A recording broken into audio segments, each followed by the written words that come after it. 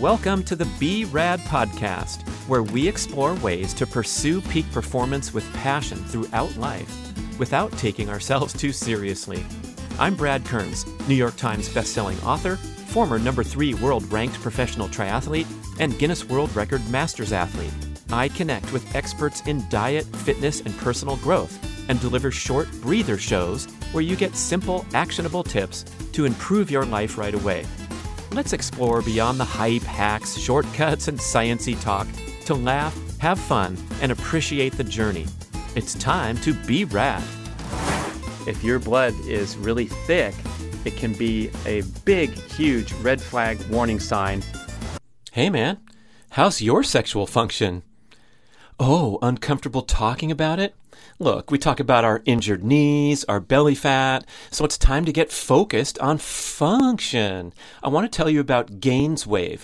This is a cutting-edge protocol where a handheld device sends low-intensity shock waves into your penile blood vessels to stimulate a healing response and promote increased blood circulation and the growth of new blood vessels. A skilled practitioner puts the GainsWave magic wand onto your magic wand, and after a series of 6 to 12 very brief treatments, which are painless but extremely effective, you get real results. GainsWave reports an 80% success rate. Now, we know that popping pills is a popular penile protocol, but when you're working with clogged pipes, you just get a temporary Band-Aid effect when you take prescription drugs. GainsWave addresses the cause of age-related decline by stimulating growth factors and activating dormant stem cells. Translation: stronger, harder, more sustainable erections. I learned about GainsWave from my podcast guest, Dr. Judson Brandeis at the Brandeis MD Clinic in Northern California, and there's a robust network of GainsWave providers that you can find on their website near you. Complete a series of treatments, and the beneficial effects will last for a long time, especially if you eat and exercise well to promote overall vascular health. It's a tune-up for your equipment, and while it's great for ED, GainsWave is for any man that wants to combat the effects of aging and get a little boost for your A-game. So please visit gainswave.com/Brad.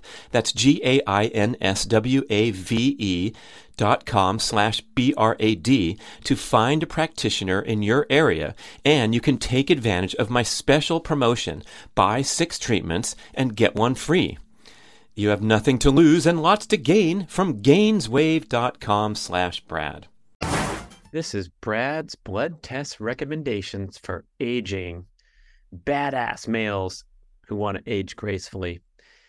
Yeah, I write these long emails to my friends about blood tests, whatever. And then I think, I should share this and turn this into a breather show. So here it is. I put some notes together, and I think this is going to be a nice recommendation for those interested in peak performance, not just disease screening through mainstream medicine, but going a little bit of the extra mile. It's so popular now, all these resource laboratories where you can do some customized testing and get some consulting, get some online interaction to determine some recommendations. A lot of it is on the cheesy category, where you go and perform an expensive test and then you get this fancy report that says, try to eat more vegetables and whole grains and get some exercise and make sure you do interval training and make sure you do this and you do that. And it's kind of like they're reaching at straws to try to give you some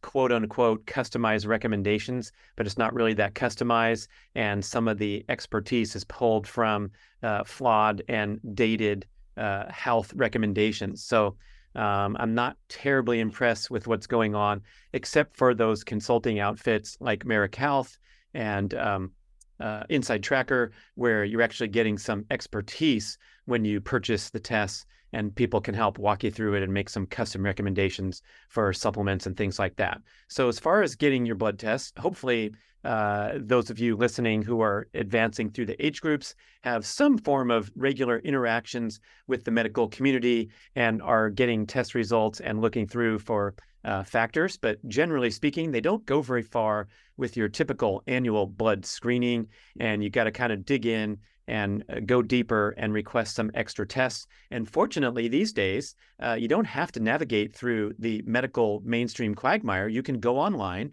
and order your own blood tests. Just go and you pay a reasonable fee, far less than the insurance quotes for these blood tests. And then you put in your zip code, you go to a local blood lab, at least I'm talking about United States here, and you can get your blood drawn. And then a few days later, you get a PDF with all the values in the reports. Then if you see something that's a red flag or that concerns you, perhaps you could reach out in the opposite direction, where you reach out to your physician and say, hey, I'm having fun doing my own blood tests a lot, and I want to talk to you about something and make an appointment, rather than waiting for them to test you, perhaps in a manner that's not as comprehensive. So I'm going to give you some suggestions for advanced blood tests. You can share these with your physician if you want and ask for more stuff on the chart, but also some recommendations from the leading experts in progressive health scene, ancestral health scene, that I follow and respect tremendously, and have a lot of value and research and validation behind their work, and how they're looking at a different story than perhaps your average physician who's going over your blood results with you and saying things like, well, your good cholesterol's this and your bad cholesterol's that. And if your physician says such a quote, you're talking about someone who's 40 to 50 years behind the emerging research about cholesterol being a very poor marker in isolation for heart disease risk. In fact, a UCLA meta-study, a meta-study is an intensive study of hundreds of other studies. So when you hear the term meta-study, it comes with a lot of credibility, because they're looking at the hard work of many, many people. Maybe if a small portion of those studies are flawed, it's not going to affect the conclusions or the observations found in a meta-study. So a meta-study from UCLA that was brought to my attention by Dr. Ron Sinha, host of the Meta Health podcast, found that 80% of heart attack victims had LDL cholesterol levels that were considered, quote, normal. Now, a lot of those people had an artificially suppressed LDL level through the use of statins, but the takeaway is very important to realize that there is no clean, skate-free from heart disease risk factors. If you have shitty lifestyle habits, pop a pill and get your cholesterol, your LDL down under blank, blank, whatever the recommendation is. So we have to go much deeper here. And I'm going to mention these experts that I follow, who have all come to mention a similar new and evolved and more refined screening values that they favor. And one of them is triglycerides to HDL ratio. Triglycerides to HDL ratio.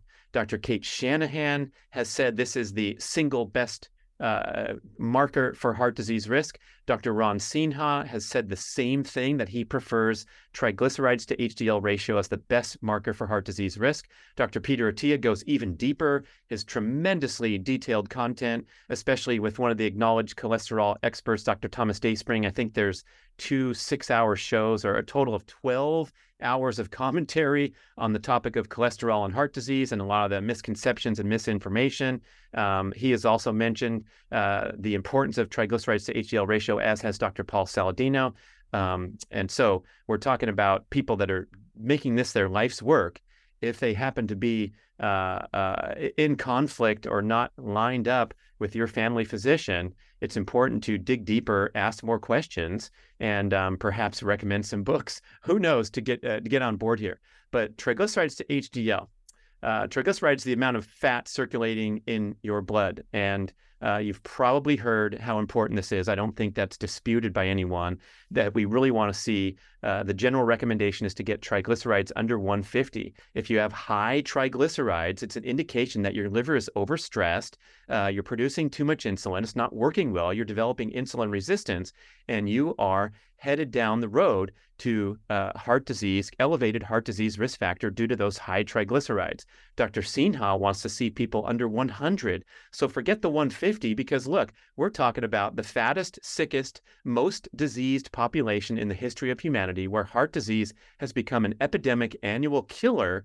And so we do not want to be normal. If you're listening to this show, you want to be superior. So triglycerides under 100. Now we have HDL, where we desperately want to be HDL above 40. And ideally, over 60 would be going into the really thumbs up category. So now you can see where these two are meeting. So if you go to the blood lab and you deliver a result like triglyceride 78 and HDL 78, that 1-to-1 ratio is considered ideal.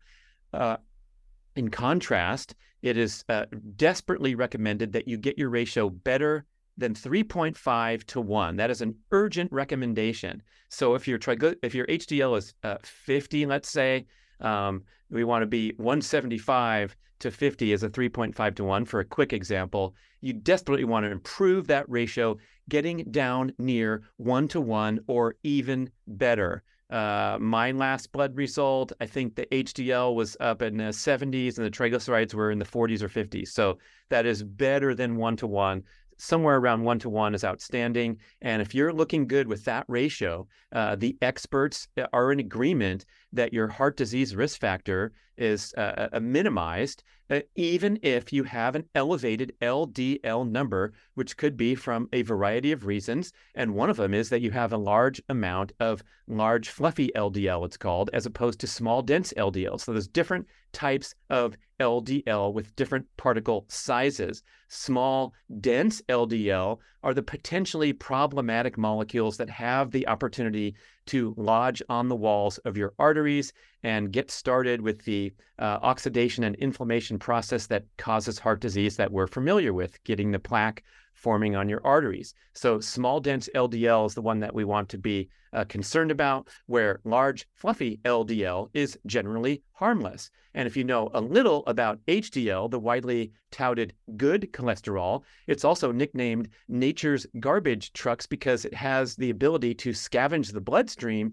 and remove and recycle and repair potentially problematic, damaged LDL molecules that could be on their way to contributing to heart disease if your HDL is low. So a high HDL means you're doing a good job with your garbage trucks scavenging the blood, and a low-ish triglyceride level means that there's not excess blood fat circulating around looking for a chance to cause trouble. So things are under control when you're at that 1 to 1 or better. So again, a quick takeaway, looking and obsessing with your total LDL number as the quote-unquote bad cholesterol is 40 to 50 years behind the emerging research. It's oversimplified, it's taken from flawed and often manipulated science, and it's time to wake up and listen to what the experts are doing. And remember, Brad Kearns is not a cholesterol expert. I'm just someone who listens to a lot of these experts, has the privilege of engaging with them for a long conversation. You can go back and listen to our conversations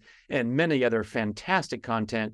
For example, what I mentioned on Peter Attia's highly regarded Drive podcast, where there's extreme scientific rigor for who's even invited to be a guest, and the topics and the coverage is extensive and thorough. So educate yourself if you're at all concerned with someone telling you that your LDL is too high and they want to artificially suppress it with statins, like 80% of heart attack victims per the UCLA meta-study. Do you remember the popular CNN anchor Tim Russert, who dropped dead, probably a decade ago now, of a heart attack at the tender age of 51? His total cholesterol, LDL plus HDL, his total cholesterol was reported 110 or something ridiculously low, where probably some ill-advised cardiologist probably gave him a thumbs up and said, oh, wow, your numbers are even lower now. You're looking good with a total cholesterol of 110. Unfortunately, that was very likely to be an insufficient HDL. Remember, you desperately want to get your HDL above 40 and your triglycerides below 100. And then what minimal LDL that he had in his bloodstream, or a lot of heart attack victims apparently, is potentially causing problems due to a state of oxidation and inflammation driven by adverse lifestyle practices. And we talk extensively about this in one of the early chapters of the Primal Blueprint. So it's a nice way to get a general layperson's understanding view of the cholesterol dilemma and the cholesterol misunderstandings. So here I'm just going to point to trigs to HDL. So go look that up on your most recent blood tests and see if you can get to that 1 to 1. Dr. Paul Saladino makes a strong recommendation to add an obscure and rarely ordered test called fasting insulin or fasting blood insulin. He thinks this test is number one, his number one favorite. And you want to look for a low, healthy fasting insulin level because we know and experts are in agreement that hyperinsulinemia, that's a chronic overproduction of insulin, is widely regarded to be the single most concerning widespread health problem today in modern Western world. Hyperinsulinemia drives a condition known as metabolic syndrome, which is actually a collection of risk factors, different test results like excess waistline, high blood pressure, low HDL, high triglycerides, and metabolic syndrome is the driver of all these disease processes. Dr. Attia covers this in his book Outlive, where when we have poor metabolic health, it's one of the major killers in modern life. And you can determine this easily by tracking your metabolic syndrome markers and the state of insulin production and insulin sensitivity. That's a positive, that's a desirable. Insulin resistance is a negative. So when you look at this fasting insulin number, Saladino's favorite, rarely ordered by doctors, he contends that it's urgent to get that fasting insulin number under 15. Getting under 5 is good, and getting under 3 is excellent. If you listen to some of Dr. Attia's shows, he talks about this molecule called ApoB. This is a protein present in all LDL particles, and he really favors this as a red flag or a predictor of your heart disease risk and whether your LDL is troublesome or not. So you can go test for ApoB. I think Peter said he's obsessed with it. His favorite term to talk about race driving, bow and arrows, medical health, progressive health, longevity. So that's another one that I will mention on this list. And here's a fun one. How about testing your body composition for free? You don't even need to go to the blood lab, although that's pretty darn easy and highly recommended. But get a pair of tight-fitting clothing and test over time to track improvements in body composition. This is Dr. Gabrielle Lyon, who's now become really popular with a great book release. I think it's called Forever Young, and also great podcasts where she promotes this concept of muscle-centric medicine. And muscle-centric medicine is, rather than focusing on how much fat we're gaining over time and trying to get rid of that fat, instead turning the attention to focusing on the development and preservation of lean muscle mass throughout life as the number one intervention for longevity. That's a quote from Peter Attia, that exercise is the single best intervention for longevity ever known. Nothing else even comes close. Hopefully I'm paraphrasing close enough. But you know, when you can get fit and work those muscles are glycogen sinks, quote unquote, from many experts. That means if you do have concerns about hyperinsulinemia, about high blood sugar, about poor metabolic disease risk factors, and you start working your muscles, they are going to soak up that glucose in your bloodstream and make you more insulin sensitive rather than the disease pattern of insulin resistance. So it's as simple as this.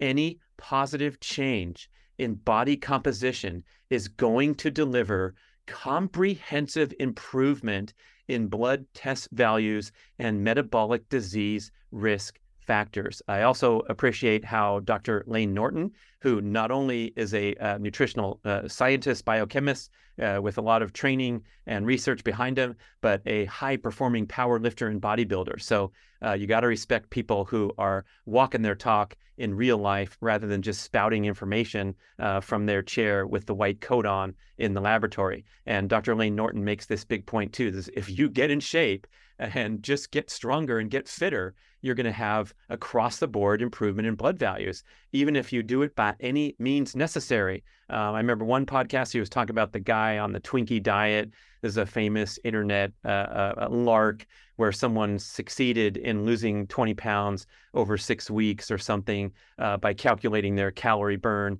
and eating a sufficient number of Twinkies to create a deficit every day and get excess fat off their body. And all their blood work was improved. Of course, this is a short-term, ridiculous strategy, but it does illustrate an important point that if somehow you can clean up your diet and eat more nutritious foods and eliminate the processed foods that interfere with metabolic function and fat burning, and get out there and burn some energy doing an appropriately conducted workout pattern, you're going to improve your blood work. It doesn't have to be something that you have to stress about every day and go on these incredibly regimented diets. You just have to bust loose, bust down, Tatiana, bust down. You can look on YouTube for a Paul Saladino quick interview titled "Don't Worry About Bad Cholesterol." Another great clip, a short clip from Peter Attia titled "Truth About Dietary Cholesterol." We'll put those links in the show notes. I talked about the UCLA meta-study. I talked about if someone is telling you that they're concerned about your high LDL level, then you would want to test for particle size. So you can test and break it down further. Ask your doctor about a particle size test. If you're in this boat where someone's telling you to take statins, then you will get a report and determine the ratio of large, fluffy LDL to small, dense LDL, and then compare and contrast that with your trigs to HDL ratio and determine whether you're even at risk at all. Dr. Sinha's podcast, the Meta Health Podcast, he does a great job breaking down some of these topics and trying to simplify them for the general audience with brief shows where he's just walking you through this, perhaps superior to the way that I'm breezing through this. But I think you're getting the point that we need to look bigger than the template recommendations and talking points that well-meaning people are trying their hardest to deal with this metabolic health problem, but some of the info is 40 to 50 years old. Okay, so now, if you're an OG in the advanced age groups, I'm going to talk about a succession of important tests that you might want to consider adding to your docket and tracking these things over time. And the first one I'm going to start with, which I believe is the most important for me, and especially for anyone who considers themselves to be in pretty decent metabolic health, pretty decent body composition, pretty decent fitness, not in this high risk category where we're going to have to be going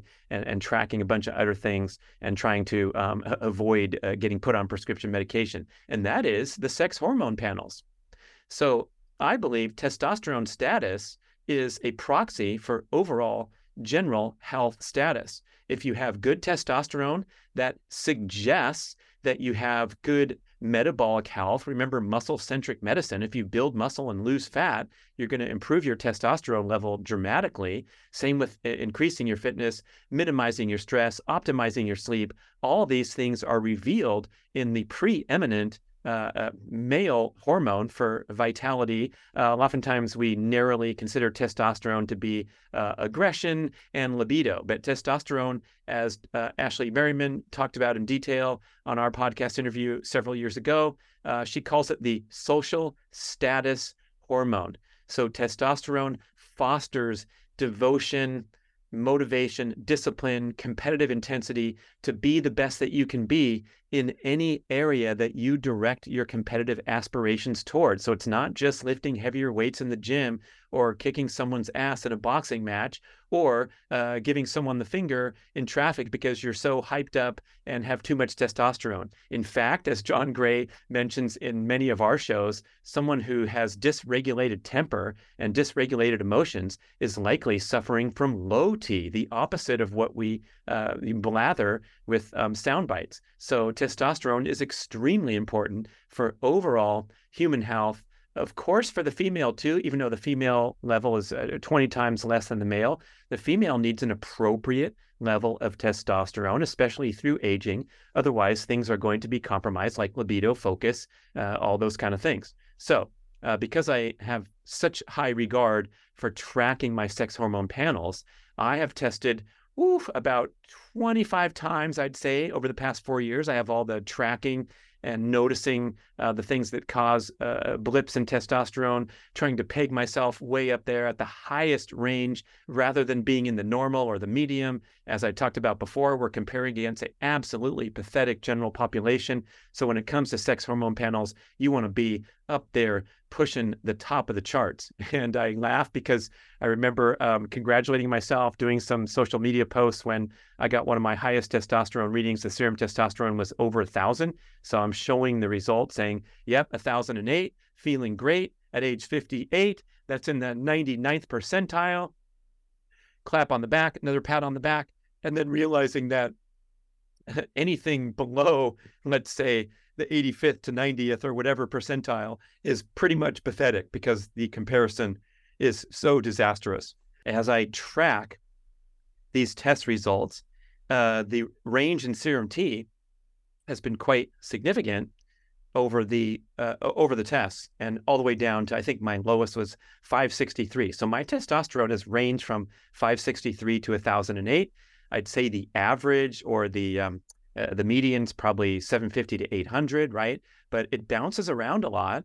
And I contend that the main variable for me personally is the stress load of my training. So if I'm tiptoeing into the direction of overtraining, I will see that dip in testosterone of 100 or 200 or 300 points, and then know how to bring it back up nicely with that nutrient-dense diet, that sensible training, and especially optimizing, prioritizing my sleep. So when I say that I've tested 25 times over the past 4 years, what I'm doing is going online. One of my favorite resources is ultralabtest.com, where you just go and cash pay for a male hormone panel, and they're testing serum testosterone. That's the total that we hear the numbers bantered about frequently, but also important to test for free testosterone. That's the amount of testosterone that is circulating and available to act upon target organs. So there are rare occasions where you can have a healthy or a high serum testosterone, but it's not being used optimally, as evidenced by a low free testosterone reading. Now, you might hear some people making a quick comment like, free testosterone is the important one because that's the one that's free and acting, and so focus on that. But it's not that simple, because there are certain variables where you really want to evaluate both of them, and perhaps, as Dr. Tommy Wood told me a long time ago, perhaps prioritize your serum testosterone readings rather than your free T. For one, free T is measured in pictograms. Ooh, let's Google that. Is it a millionth of a gram or something like that? It's an incredibly small amount. So it's a very difficult test to read and has potential margin of error because we're talking about such nuance. I've noticed my free T vary wildly as well. At certain times, I contend again to overtraining. This was years ago where I didn't have myself dialed and I was engaging still in endurance training. I had some really low free T where I had to turn things around, and in a short time, I bumped up to the high end of the normal range rather than outside of the normal range a couple times, due to that exhausting nature and that hormone suppressing nature of endurance training. So we want to look at free T for sure, but we don't want to obsess on it to the exception of serum T. And we also want to look at this number called sex hormone binding globulin. And that indicates kind of how much free T, how much testosterone is being carried, is being bound by sex hormone binding globulin. Now, some people will say that if you can lower your SHBG, you will raise your free T, and that's a good thing. But there's also confusing or potentially confusing research that people with low sex hormone binding globulin are unhealthy and weak and emaciated elderly people. So we don't want to obsess that lower SHBG is always better, and that'll always contribute to a boost in free T. We want to also have a healthy level of sex hormone binding globulin. And in my case, because some of my serum numbers are so high, I also reveal a high sex hormone binding globulin level. as well as a healthy free T level. So I'm not at all worried about having what is called high, even outside of the normal range of sex hormone binding globulin. My body's just doing its work to make a lot of testosterone in the Leydig cells of the testes, release it into the bloodstream with a nice high serum level, showing that I am delaying the aging process and using what's appropriate and necessary by having some circulating free T. So don't get pigeonholed into black and white thinking when it comes to these big three important readings to track: serum testosterone or total testosterone, free testosterone, and sex hormone binding globulin. And now we'll take a breath, take a drink of water, and go down to talk about a bunch more important blood tests. Next, I want to discuss vitamin D. This is a critically important hormone. That's right, it's not a vitamin. It's actually technically considered a hormone. And it's really important for hormone manufacturing, including the sex hormones. And it's also important for cancer protection because it controls or it influences this important gene called P53, which is nicknamed the spell checker gene, because this gene goes through and makes sure that cell division happens appropriately and tries to control against unregulated or inappropriate cell division, which is another term for cancer cells growing in your body. So you want to have a healthy vitamin D status for cancer prevention, especially the reproductive cancers. And there are stats showing that people of African American descent, due to their darker skin and more difficulty making vitamin D from the sunlight, which is the main source of vitamin D, have extremely increased risk of reproductive cancers, both male and female. So vitamin D is a huge thing. And unfortunately, it contrasts with this widespread fear of the sun today that is driven by perhaps the dermatology community or the sunscreen making community, where we are obsessed with covering up every morsel of our skin in the hopes that we won't contract skin cancer. These risks are overblown, according to many vitamin D experts. Dr. Michael Holick, author of the Vitamin D Solution, Dr. Mercola, his popular website, talks about this a lot, how the form of cancer that's the most, skin cancer that's the most dangerous is melanoma. Melanoma is often fatal. It's a real deal, where carcinoma is the stuff that they scrape off or burn off. Basal cell carcinoma, a popular one, a common one. And this kind of stuff is vastly less concerning to your mortality than the very serious melanoma. And one of the highest risk factors for melanoma is low vitamin D levels. Also interesting to note that most melanomas occur in areas where the sun don't shine, as opposed to the carcinomas that occur on the back of your hand, on your nose, on your ears, on the places that get too much sun exposure. So to piece this together and try not to piss off dermatologists, I'm going to recommend that you obtain sufficient sun exposure to maintain a slight tan. And you never, ever, ever want to burn. A single burn incident in your teenage years is enough to significantly increase your risk of melanoma in the ensuing decades. So burning, very, very, very bad deal. Do whatever you can to avoid burning. Most priority is to cover up with clothing, vastly superior to many sunscreens that contain toxic chemicals in there. Saladino's done some good shows on this, but for sure, don't overexpose. Now, when it comes to your face, the back of your hands, your ears, like I said, they have a high potential to get overexposed. So go ahead and cover those up and screen those up every single day if you want to, especially if you live in Hawaii or Southern California, or places where you're going to get a lot of natural sun exposure. Your face is not a critical component of making vitamin D. And so you want to keep your skin wrinkle-free and avoid sun damage. That's fine. You can cover that face all you want, but just make an effort to expose the large skin surface areas of your body to direct sunlight at the times of day and times of year of peak solar intensity in your area, such that you can obtain a slight tan over as much of your body as possible. And that is the best way to produce vitamin D. Hey man, how's your sexual function? Oh, uncomfortable talking about it? Look, we talk about our injured knees, our belly fat, so it's time to get focused on function. I want to tell you about GainsWave.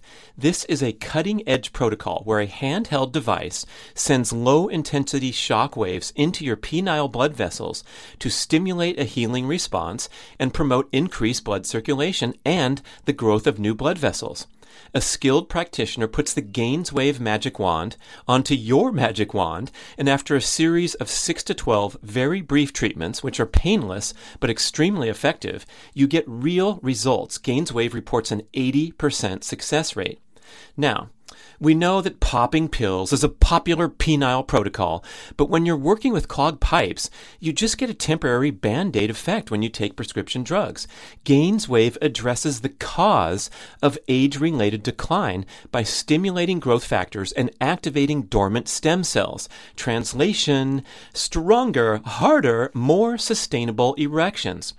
I learned about GainsWave from my podcast guest, Dr. Judson Brandeis at the Brandeis MD Clinic in Northern California, and there's a robust network of GainsWave providers that you can find on their website near you. Complete a series of treatments, and the beneficial effects will last for a long time, especially if you eat and exercise well to promote overall vascular health. It's a tune-up for your equipment, and while it's great for ED, GainsWave is for any man that wants to combat the effects of aging and get a little boost for your A-game. So please visit gainswave.com/Brad. That's GAINSWAVE.com/BRAD to find a practitioner in your area, and you can take advantage of my special promotion. Buy 6 treatments and get one free. You have nothing to lose and lots to gain from gainswave.com/Brad. A 20-minute session, good sunbathing session with the large skin surface areas exposed and going toward a little tan is going to make 10,000 IU of vitamin D. You'll note from the charts on your diet, a glass of milk has 100. The best food, the oily cold water fish, a huge serving will only have 1,000. And then you can take the supplements where a lot of them come in 1,000 IU or 2,000 IU. But sun exposure is by far the best way to obtain healthy vitamin D status. Now, here's the other kicker with the vitamin D controversy as detailed in Dr. Holick's book. I believe he was in charge of the dermatology division at Harvard, and he was kicked out because his views were so controversial and so counter to mainstream. But, this is a guy who spent his life's work promoting the importance of vitamin D status. If you go to the blood test now to mainstream medicine and look at your number, I believe it is the number 30 nanograms per milliliter is saying that you are normal. So anything above 30 is quote unquote normal. However, as Dr. Holick details, Chris Kresser does a lot of good content on this about vitamin D status. Dr. Phil Maffetone also advocates for a much higher vitamin D level to be considered healthy or optimal. So these guys want you over 50. Dr. Maffetone said he wanted to see me over 75 when I proudly reported my 55 vitamin D. So getting that vitamin D up there is super important for cancer protection. And I want to weigh that carefully against a widespread and irrational fear of all sun in the name of protecting yourself from cancer. Carcinoma, yeah, don't get it. Cover your face. Buy one of those nice safari hats. Wear long sleeves if you're going to be out in the sun for a long time. But take that opportunity for the first 15 or 20 minutes at the beach to get that tan going, then cover up. Okay, that's enough about vitamin D, but you want to strive for 50 and perhaps up to 80 for ideal status to prevent cancer. Now here's some blood oxygen tests that are super important. Hemoglobin, hematocrit, iron, and what you're looking at is blood viscosity. You might be familiar with hematocrit if you're an athlete, because this is what the endurance athletes dope to increase. That's the percentage of red blood cells circulating in your bloodstream. And when you take the drug EPO, erythropoietin, it has been determined to be the single best performance enhancer for endurance athletes by far. It came into being in the 90s. First, a bunch of cyclists died because their blood got too thick. They didn't know how to use the drug. And now, even today, it represents kind of a, it's transcended the the endurance sports, to the extent that if there's someone getting an advantage through EPO, it's gonna ruin the level playing field, because it's been confirmed that the advantage is at least 6%. At least a 6% advantage in your endurance performance. So let's calculate that on a 2-hour marathon, 120 minutes. 5% is 6 minutes. So you're saving 6 minutes if you're a world-class marathoner. That's the difference between gold medal and 17th. So it's a massive, massive difference. That's why everyone in the Tour de France was doped off their ass for a good part of 2 decades before they made perfunctory attempts to clean up, and hopefully are doing better today. But it's a game changer for endurance athletes to get that hematocrit higher than normal, which might be considered for a male 42 to 45, a female a little lower, maybe 38 to 42 would be the normal range for hematocrit, percentage of red blood cells. So that's an interesting side note. But when you're looking at your blood viscosity as an average person, there are some concerns now, which were explained wonderfully in detail by Mike Mutzel at his High Intensity Health YouTube channel, which is a fantastic resource for really rigorous scientific presentation of recent studies and health and peak performance tips. Mike himself was a competitive cyclist. He's been on my show for a great conversation.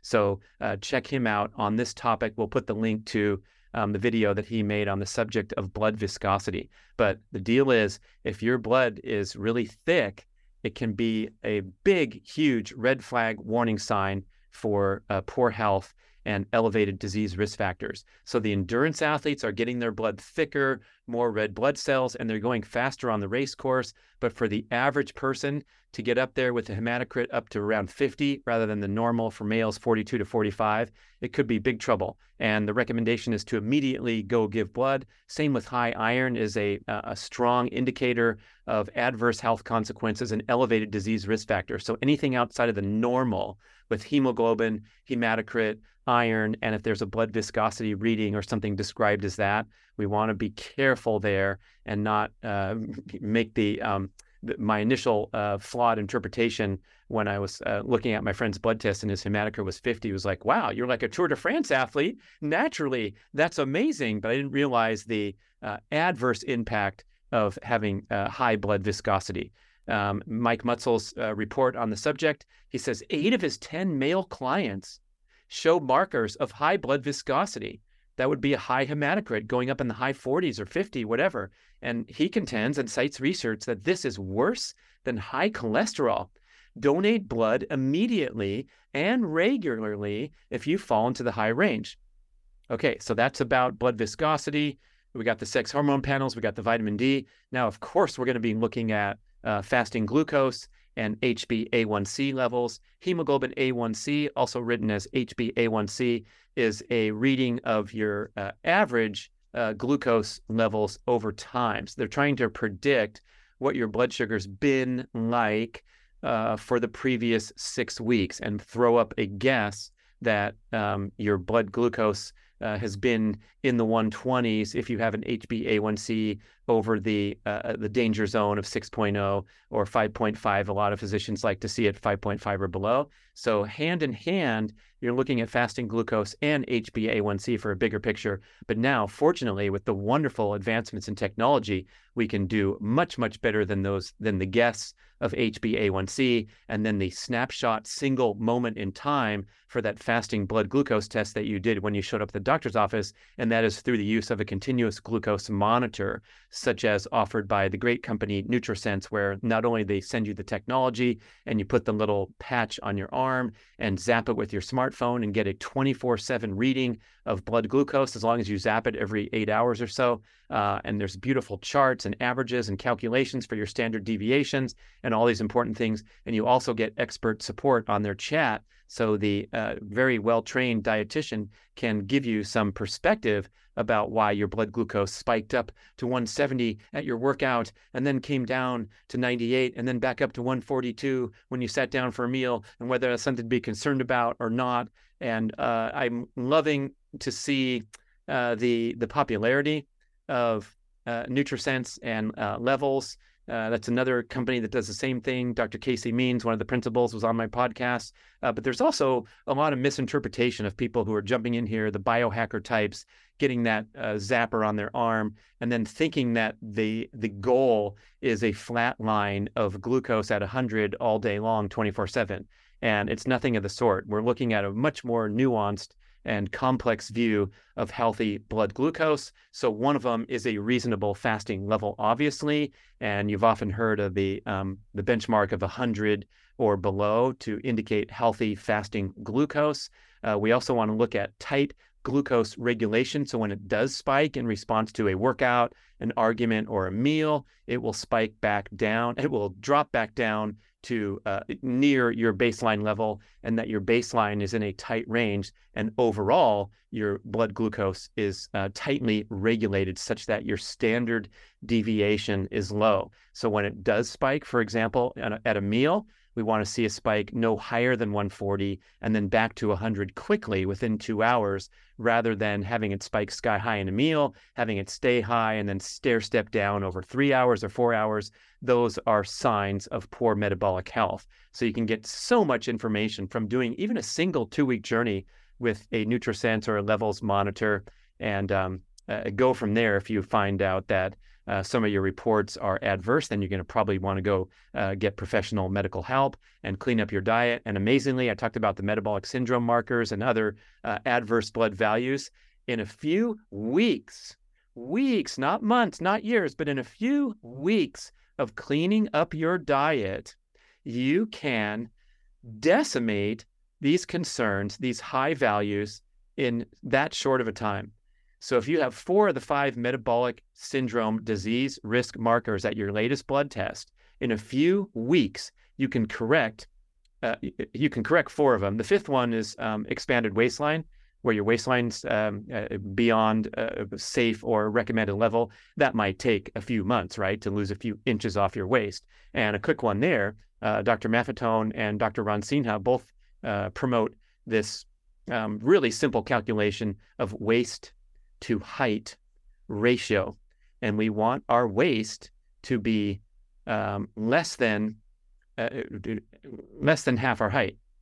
Or put otherwise, double your waist is going to be less than your height. So if your waist is 35 and you are 5 foot 10 inches tall, that's 70 inches, you are right there on the border line for adverse waist to height ratio, which Dr. Maffetone classifies as being over fat.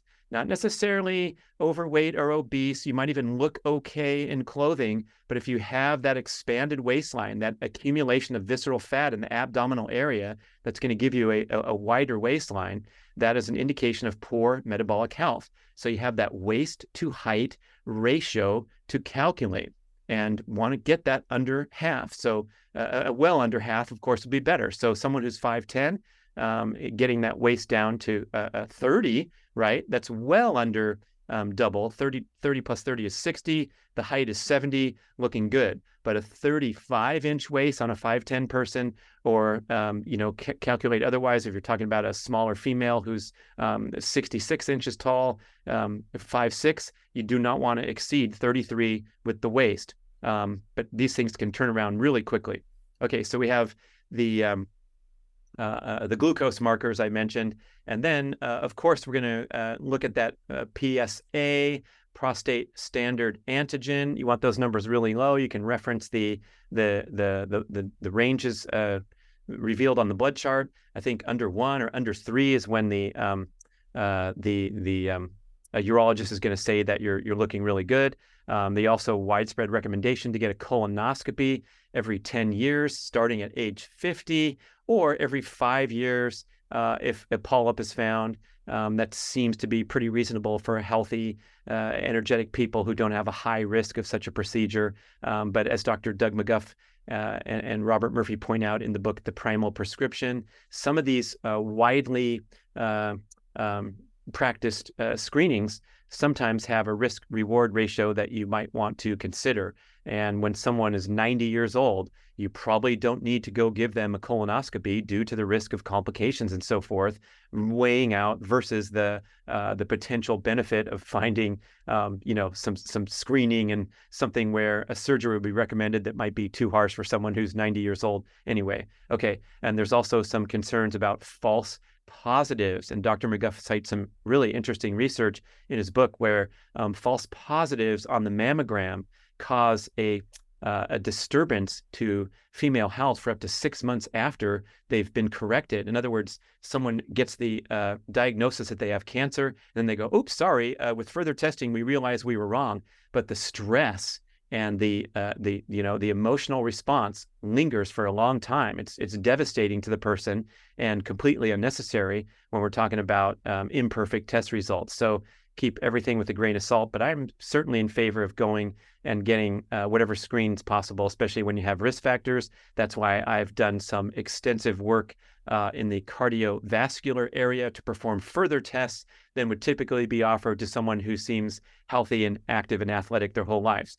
Because as many physicians are not aware, especially the ones that denied my request to get these tests paid for, long-time endurance athletes are high risk for cardiovascular disease patterns, especially atrial fibrillation and other conditions associated with long-term repeated scarring and inflammation of the heart from overly stressful training programs. So I pretty much demanded to perform what's called a stress EKG test. So you're familiar with EKG, where they put the wires on your chest and they watch your heartbeats and look at that. And a stress EKG is essentially an EKG performed while the heart is under stress. So I got on the treadmill in the cardiologist's office, got all wired up, and ran my butt off as they kept upping the incline. And the technician said, "Okay, you're done now." I go, No, keep it going. I want to go all out to my absolute maximum and see my heart performing when my heartbeat is up at 190 beats per minute. Because sometimes a healthy looking heart at rest can respond in a quirky manner when you're performing a stress EKG test, especially for an athlete, and then you want to go and perform other tests. And another recommended test, especially for people in the high-risk category for heart disease, and surprisingly so, that means the six-pack, super fit, healthy guys that have been going for years and years, slamming that heart. Another recommended test is the coronary artery calcium scan, also known as a calcium scan, also known as an Agatsiz scan, named after Arthur Agatsiz, who invented the scoreboard and also wrote the South Beach Diet. Pretty funny. But I went looking for this test, and I had an extremely hard time navigating mainstream medical world. No one would approve it. I didn't even know where to get it. I had to make several calls around town and finally found a place called a Heart Center where they did this advanced imaging. I had to pay cash. It was $300, go in there and lay in the tube like you're familiar with for the CAT scan, and get my internal arteries and heart scanned for calcium deposits. And you're going for a low score, which means a low accumulation of calcium plaque on the walls of the arteries. But interestingly so, if you're a high-performing, long-time endurance athlete and you get an elevated score, it's probably, if you're still healthy, it's likely that the plaque has calcified and it's not an immediate danger. And what you want to do for the rest of your life is just screen more frequently and try to keep that number at bay. So if you go in there and your score is 400 or 300 or something that's potentially concerning, what your goal is from that point on, because you're not going to reverse it, you're going to try to keep it at 300 or 310 5 years later and 320 10 years later, that kind of thing. Okay, that's the coronary artery calcium scan. That's definitely an optional add-on for high-performing, long-time endurance athletes that might have some concerns. Same with the stress EKG test. Now, blood pressure, simple one. You can go buy your own blood pressure machine on Amazon right now. This is a really good window to the state of health in the cardiovascular system, and hypertension, anything over 120/80 on either side of the systolic and the diastolic. So if one of those numbers is high or both, you are talking about an overly stressed, suboptimal functioning of the cardiovascular system. High blood pressure increases the risk of heart attacks, strokes, aneurysms, kidney failure, and the cause, of course, they're widespread.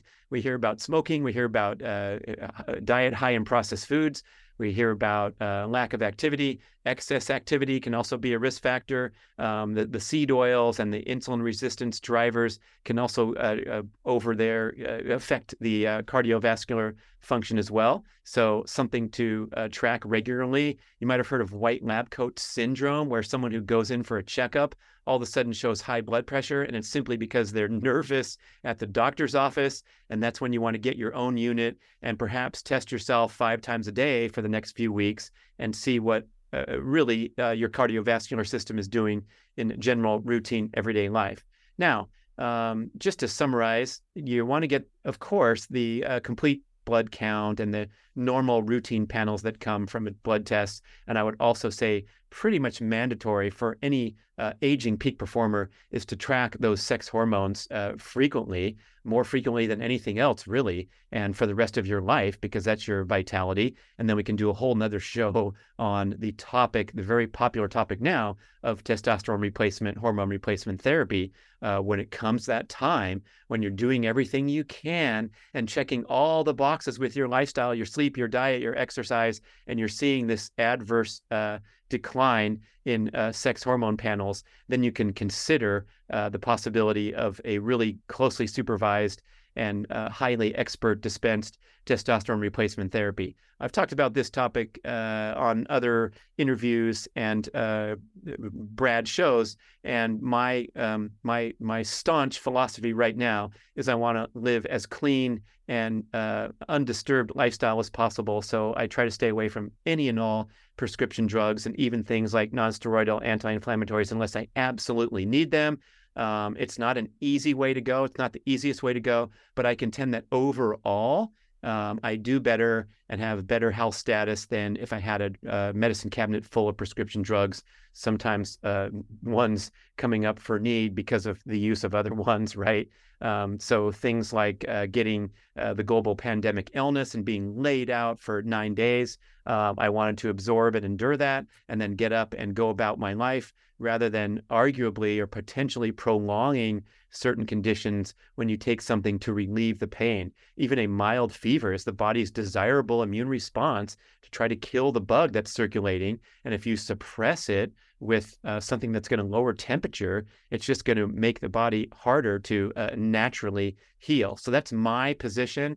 And when it comes to sex hormones, there's one thing that's concerning about testosterone replacement is that the experts say that once you choose to go to the dark side and start getting exogenous forms of testosterone rather than relying on what your body makes, once you choose that route, you're pretty much committed for the rest of your life to become reliant upon the needle and kind of transitioning away from being natural in that sense. Now, the counter argument is, hey, we're cavemen. We're only evolved to live, to reproduce. That's our main function. And then we might as well die. And so this process of aging that we see today is completely unnatural. And, we're fighting against something that is inevitable. And if there's any way that we can fight this battle and enjoy more energy, vitality, libido, peak performance for more decades, hey, sign me up. And I strongly support that attitude. And when that day comes, and we'll be checking in on this on the podcast every 5 years or so, when that day comes, when it's time for me to turn to whatever prescription drugs are available to help me overcome things that I just can't seem to correct with, beautiful and optimal lifestyle practices, I'm not going to be against it at all. But I think it's super, super important before you consider anything remotely associated with hormone replacement or outside intervention that you are checking every single one of those boxes with great devotion. And boy, this can be proven when you go on hormone replacement therapy, but you are unhealthy and inflamed, as evidenced by having that spare tire and not qualifying with the waist to height ratio. Guess what's likely to happen with the extra testosterone that's coming into your bloodstream? That's right, it's going to be aromatized. And aromatization is the term for the conversion of testosterone into estrogen because your body is in an inflammatory state. So those who stand to benefit from testosterone replacement therapy are dudes who are already in pretty good physical condition and just want to get a little performance edge. And you've heard Mark Sisson and I talk about his, he's a big fan of hormone replacement. He's been doing so for about 10 years. Mark Bell has been on the juice for about 20 years. And if you listen to Power Project podcasts, the topic will come up frequently where he says, hey, man, I think steroids are awesome. He's talking about Liver King or whatever hot topic of the day. And he's pretty open and honest about it. It works for him. He's an incredible athlete. And the commonly cited downsides from dispensed for years and decades that if you take testosterone, you're going to get cancer, you're going to increase your risk of cancer, have now been pretty well refuted. It is true that if you are baking cancer already, so if you're someone that already has prostate cancer diagnosed, that taking testosterone might possibly increase the rate of growth of cancer cells because you're taking growth factors into your bloodstream. Same with growth hormone, right? So that's a risk to be aware of if you're already having cancer.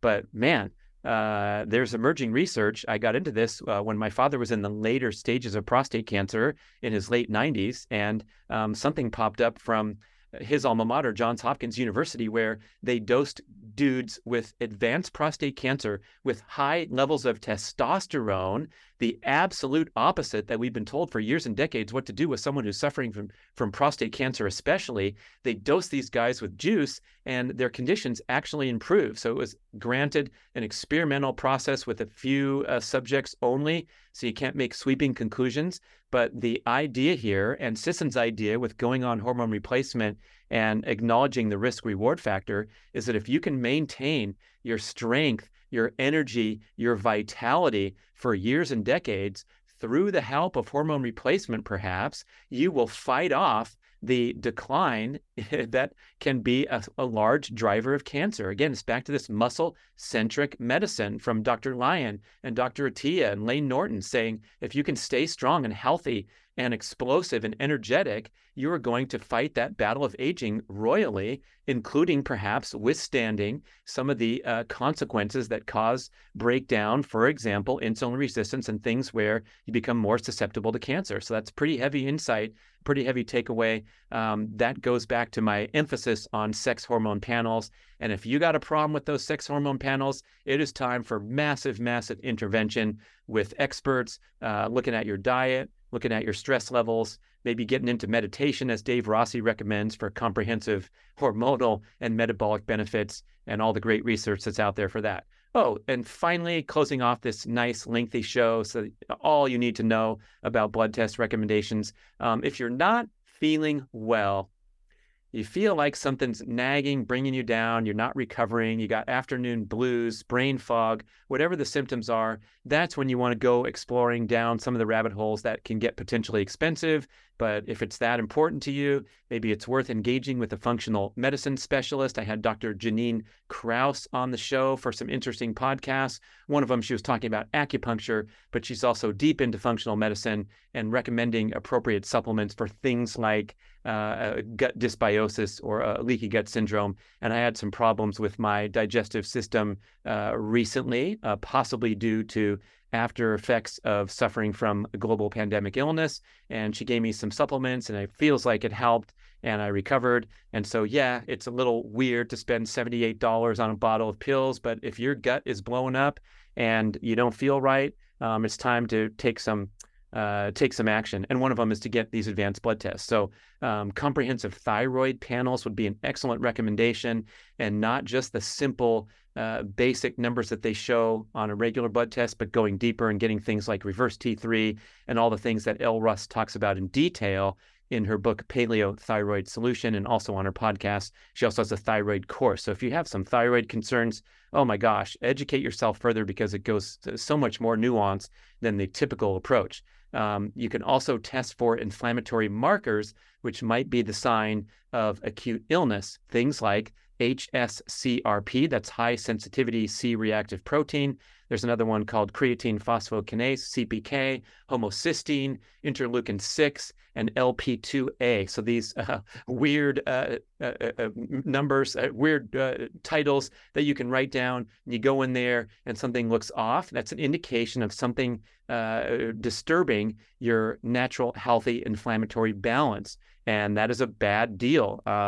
I know an elite national caliber collegiate Division I athlete, and he had a rough season. He was exhausted, probably from an incredible high school career as an MVP in 2 sports, and then traveling around and competing at the highest level. And he had an elevated HSCRP, which was a window into something that was dysregulated with his body and his metabolic function, to where he had to miss a season and try to get healthy. And I don't even know if they finally identified what was wrong with this incredibly high-performing athlete, but he just needed a lot of rest.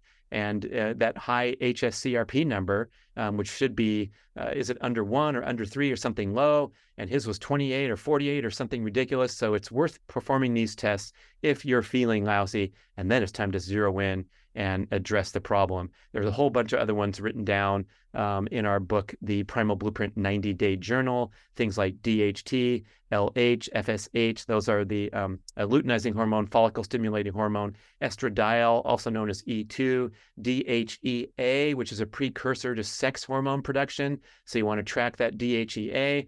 And perhaps take it as a supplement in small amounts. If your DHEA is low, it might give you a boost in sex hormone production. Insulin-like growth factor 1 is something that can be tracked as well.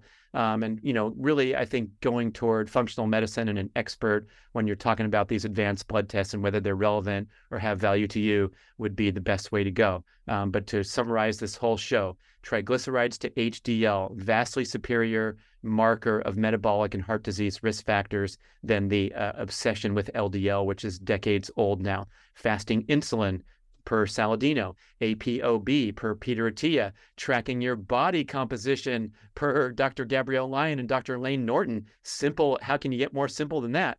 Then we go down to the sex hormone panels per Brad Kearns. Go and test there frequently. They know my name at the blood lab. I go there so much. I ride my bike. It's 2 miles away. Hey, how's it going? Take some more vials out. Go home. Look at the PDF. Chart it. Track it. See what I'm doing with my training. You can't beat that for $68 on ultralabtest.com for male hormone panel. Vitamin D, we want to get over 50, not over 30. That's not appropriate. It's normal, but it's not appropriate.